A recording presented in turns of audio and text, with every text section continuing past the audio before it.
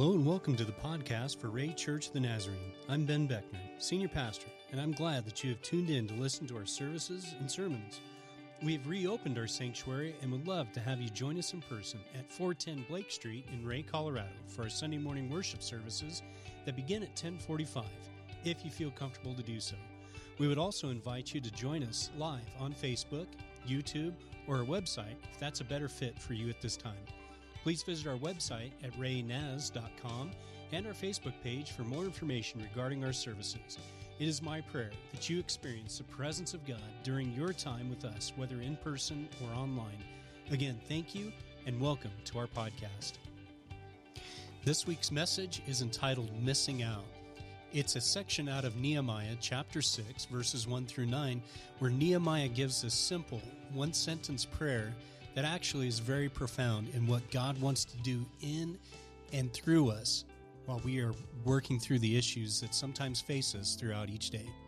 I pray that you are blessed as you listen to this message this week. Well, this morning, my message that I entitled is entitled Missing Out. And I shared with a couple of you this morning, I had a direction early in the week that I was going and was studying and was preparing. And here on Friday evening and Saturday, God changed that.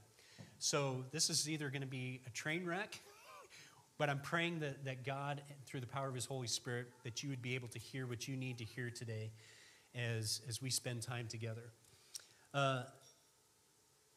The text that we're going to be in is actually in Nehemiah. So if you want to turn in your Bibles to Nehemiah chapter 6, and I want to read verses 1 through 9. I won't have sermon slides for you this morning. Nehemiah chapter 6, verses 1 through 9. I got to get in the right book here. I was going to read from Numbers. That's not the same. Would you stand with me, if you're able, as we read from God's Word this morning? Nehemiah chapter 6, beginning in verse 1. When word came to Sanballat, Tobiah, Geshem the Arab, and the rest of our enemies that I had rebuilt the wall and not a gap was left in it, though up to that time I had not set the doors and the gates, Sanballat and Geshem sent me this message: "Come, let us meet together in one of the villages on the plain of Ono." But they were scheming to harm me. So I sent messengers to them with this reply: "I am carrying on a great project and cannot go down. Why would the work stop while I leave it and go down to you?" 4 times they sent me the same message, and each time I gave them the same answer. Then the 5th time, Sanballat sent his aide to me with the same message, and in his hand was an unsealed letter in which was written, "It is reported among the nations, and Geshem says it's true, that you and the Jews are plotting to revolt, and therefore you are building the wall. Moreover, according to these reports, you are about to become their king and have been appointed and even appointed prophets to make this proclamation about you in Jerusalem. There is a king in Judah. Now this report will get back to the king, so come, let us confer together." I sent him this reply: "Nothing like what you are saying is happening. You are just making it up out of your head." They were all trying to frighten us, thinking their hands will get too weak for the work, and it will not be completed. But I prayed, "Now strengthen my hands." Father, as we spend this time together with you, would our hearts be open to what you want to say and do? Would it be your words today? And I pray that they would be clear in the understanding that you intend us to have. I ask these things, God, in your name. Amen. You may be seated.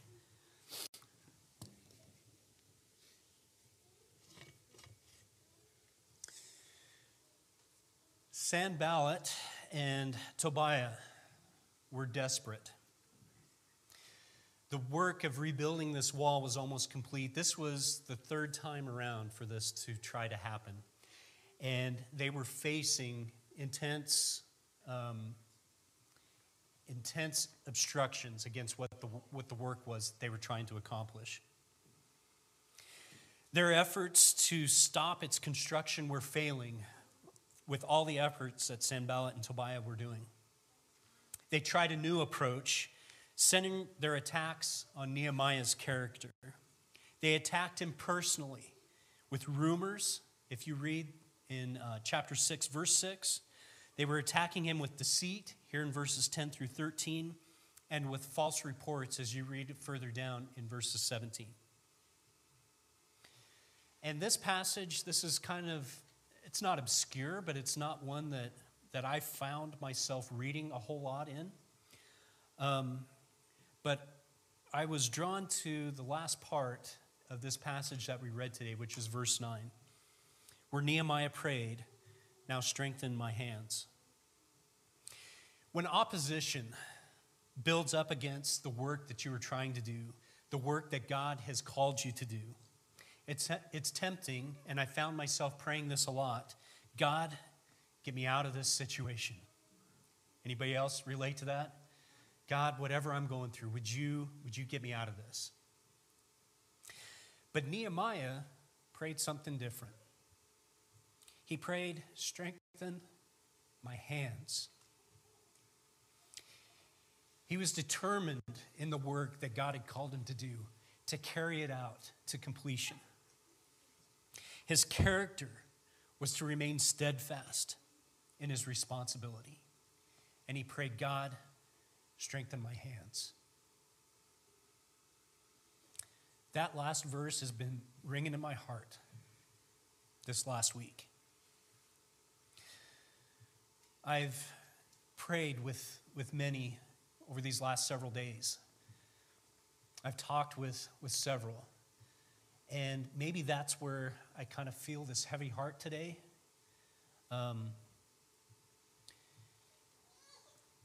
We tend to grow weary in what we face and what we are dealing with. It's easy for us to become discouraged. It's easy for us to even kind of say, kind of roll with what's happening and I just got to get through it, was one phrase I heard this week. And while that's true, there's sometimes in the midst of what we're facing, sometimes we do just have to get through it. But I think here, the prayer of Nehemiah, just this one sentence prayer, is something a little more profound and something that we need to think about a little bit more. I have been praying that God would get us out of the situation we're in for many months. Dealing with COVID, dealing with the restrictions, dealing with all of this stuff is wearisome.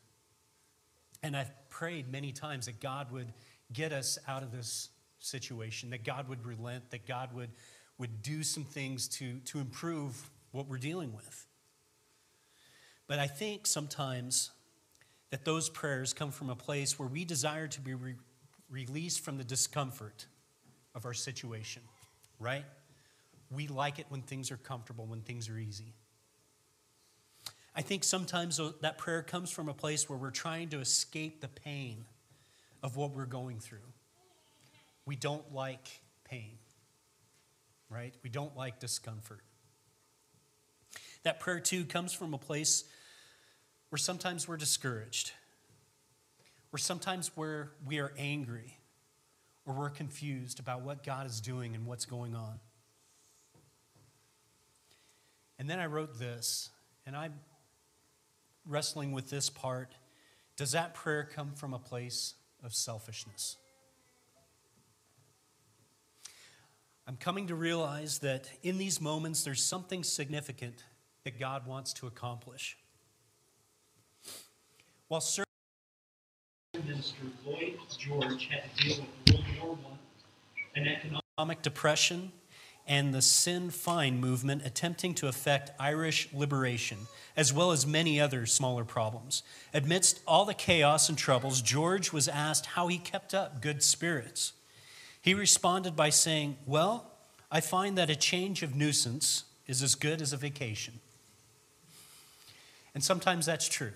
Sometimes in the midst of what we're going through, having a little bit of a distraction or a diversion can help the situation. But it seems like 2020, the year 2020, has not been quite that. It's been one thing on top of another, on top of another, on top of yet another. And it's easy in the midst of all of that to feel this discouraged, to feel angry, to feel lost in what's happening. One of the things that I noticed as part of at least what I felt like God was saying in my heart in response to Nehemiah's prayer is that sometimes when we're praying that prayer of God, get me out of this situation, that we're missing out on opportunities to grow. And I've heard the saying many times, I think my dad has said it, my grandpa's probably said it, that adversity builds character. And that's true, but that doesn't help, right? When we're dealing with what we're dealing, it's not that great, I get to build more character.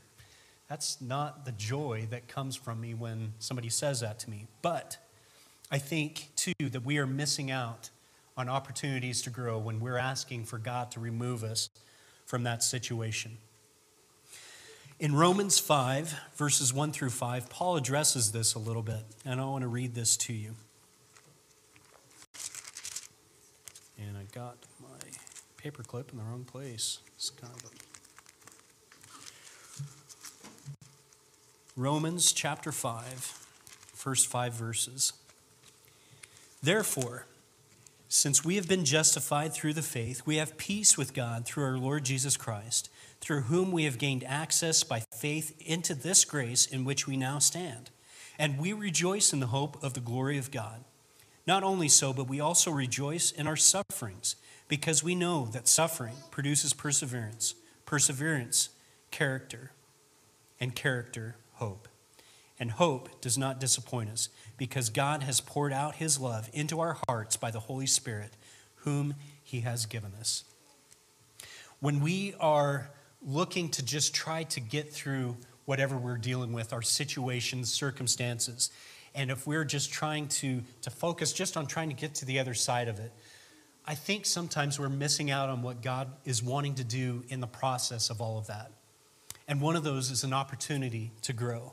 And it's easy for us to look past it. It's easy for us to want to move beyond it because sometimes growth means pain.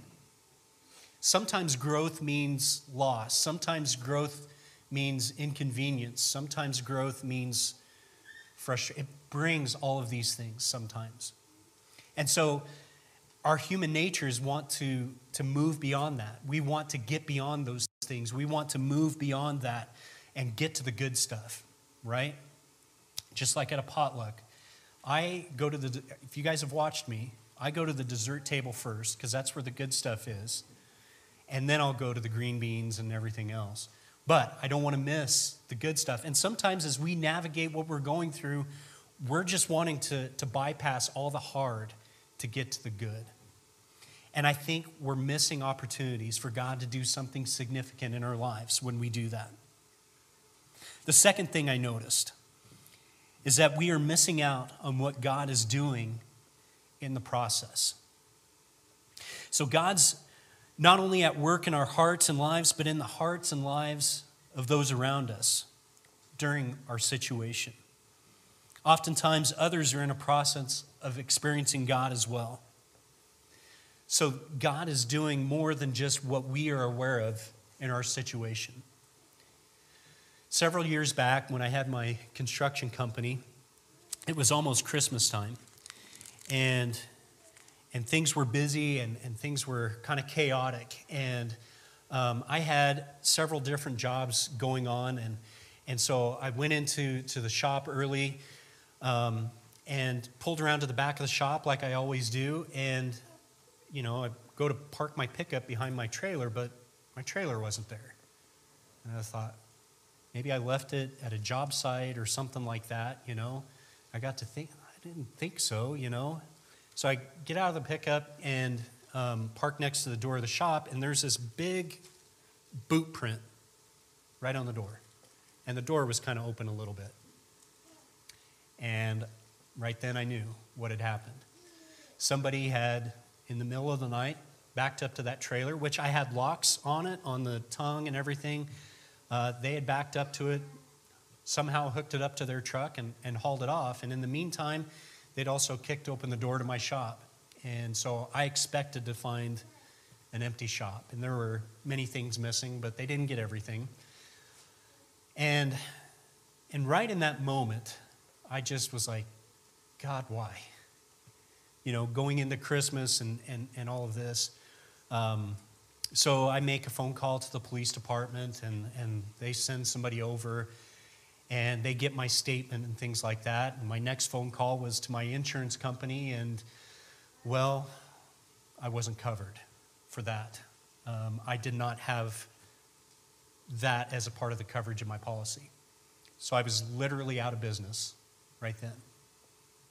So this feeling of dread and feeling of lost in that moment, of all of a sudden thinking like, how am I going to do these jobs that I have before me? How am I going to provide for my family? How am I going to replace all these things that I lost?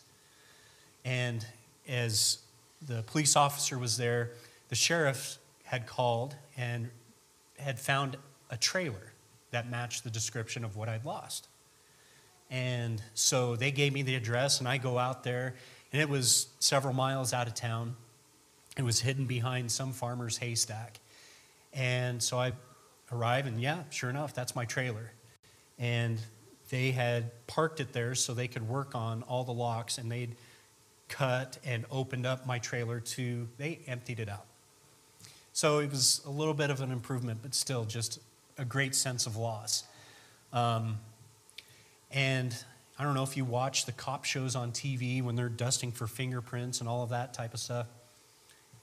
They just do that to try and make you feel better because there was nothing that they could do. There was no evidence that they could find, nothing that was really going to find who had stolen all of this from me. So in that moment, just really feeling this great sense of loss and discouragement, frustration and anger and all of that, wondering what God was going to do, because that was my prayer. God, I don't know what's going to happen, but you've got to do something. Over the next few days, some pretty miraculous things began to happen.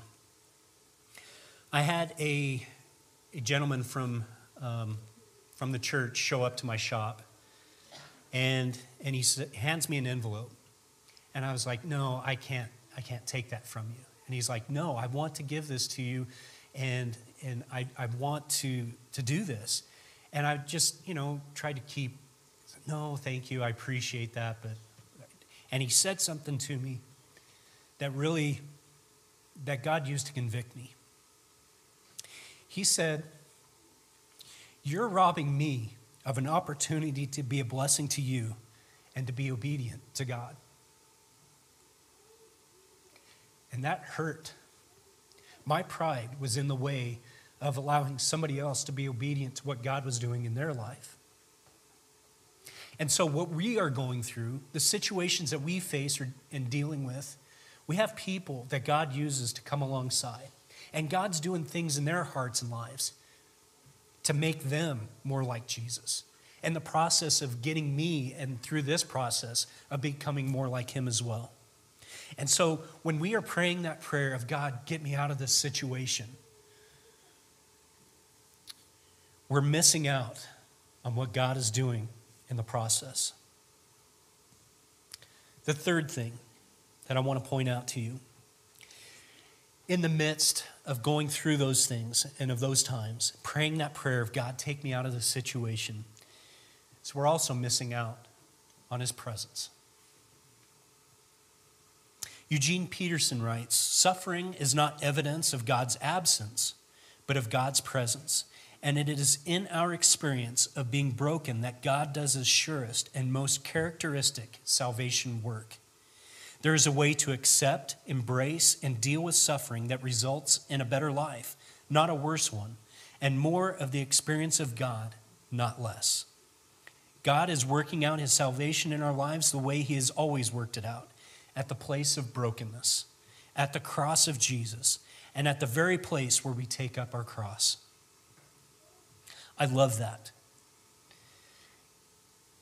Many times, and I've identified with that I feel like what I'm going through, these situations, all of this pain, is God removing himself from my life.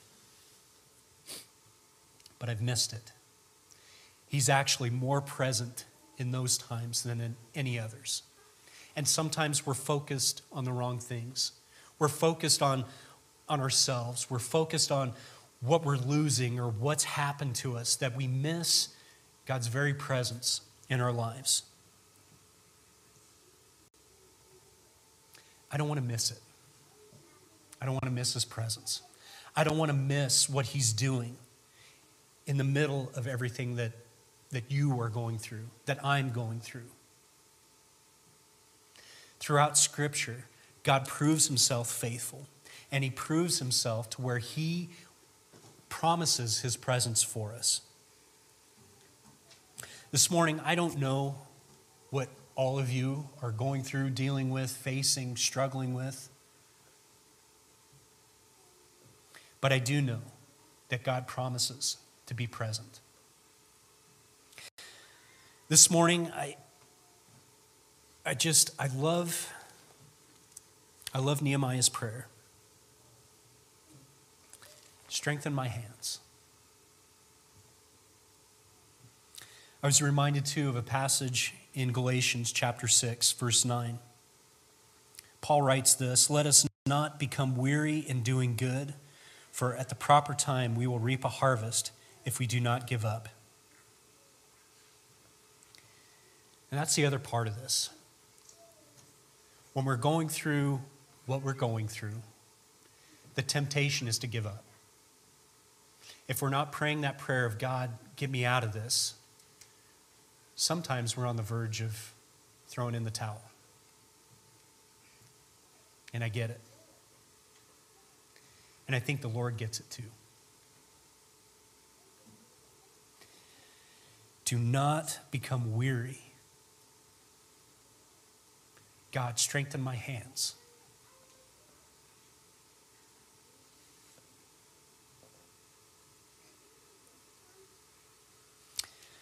I've been told that when a cow is getting ready to give birth, the calf innately senses her departure from the nice warm womb to a cold, scary, unknown world. And in response, this calf will try and resist. Without the resistance, you guys can tell me this if I'm wrong, without that resistance, there's the understanding that that's probably a stillborn calf. Relating to our world of death, going along is also a sign of death. Living fish swim against the stream. Only the dead go with the flow. So whatever you're facing today, whatever's happening in your life, whatever God is doing in your heart, don't give up. Ask God to strengthen your hands. He has work for you to do. He's doing work in your life in the middle of whatever you're dealing with. He's got a purpose and a plan for it. And it's not coming from a place to make you frustrated or angry, but it's coming from a place of love. It's coming from a place of grace. He loves us enough not to leave us where we are, but he compels us to grow. He compels us to move. He's compelling you for something more. These are hard prayers in the midst of pain and difficulty.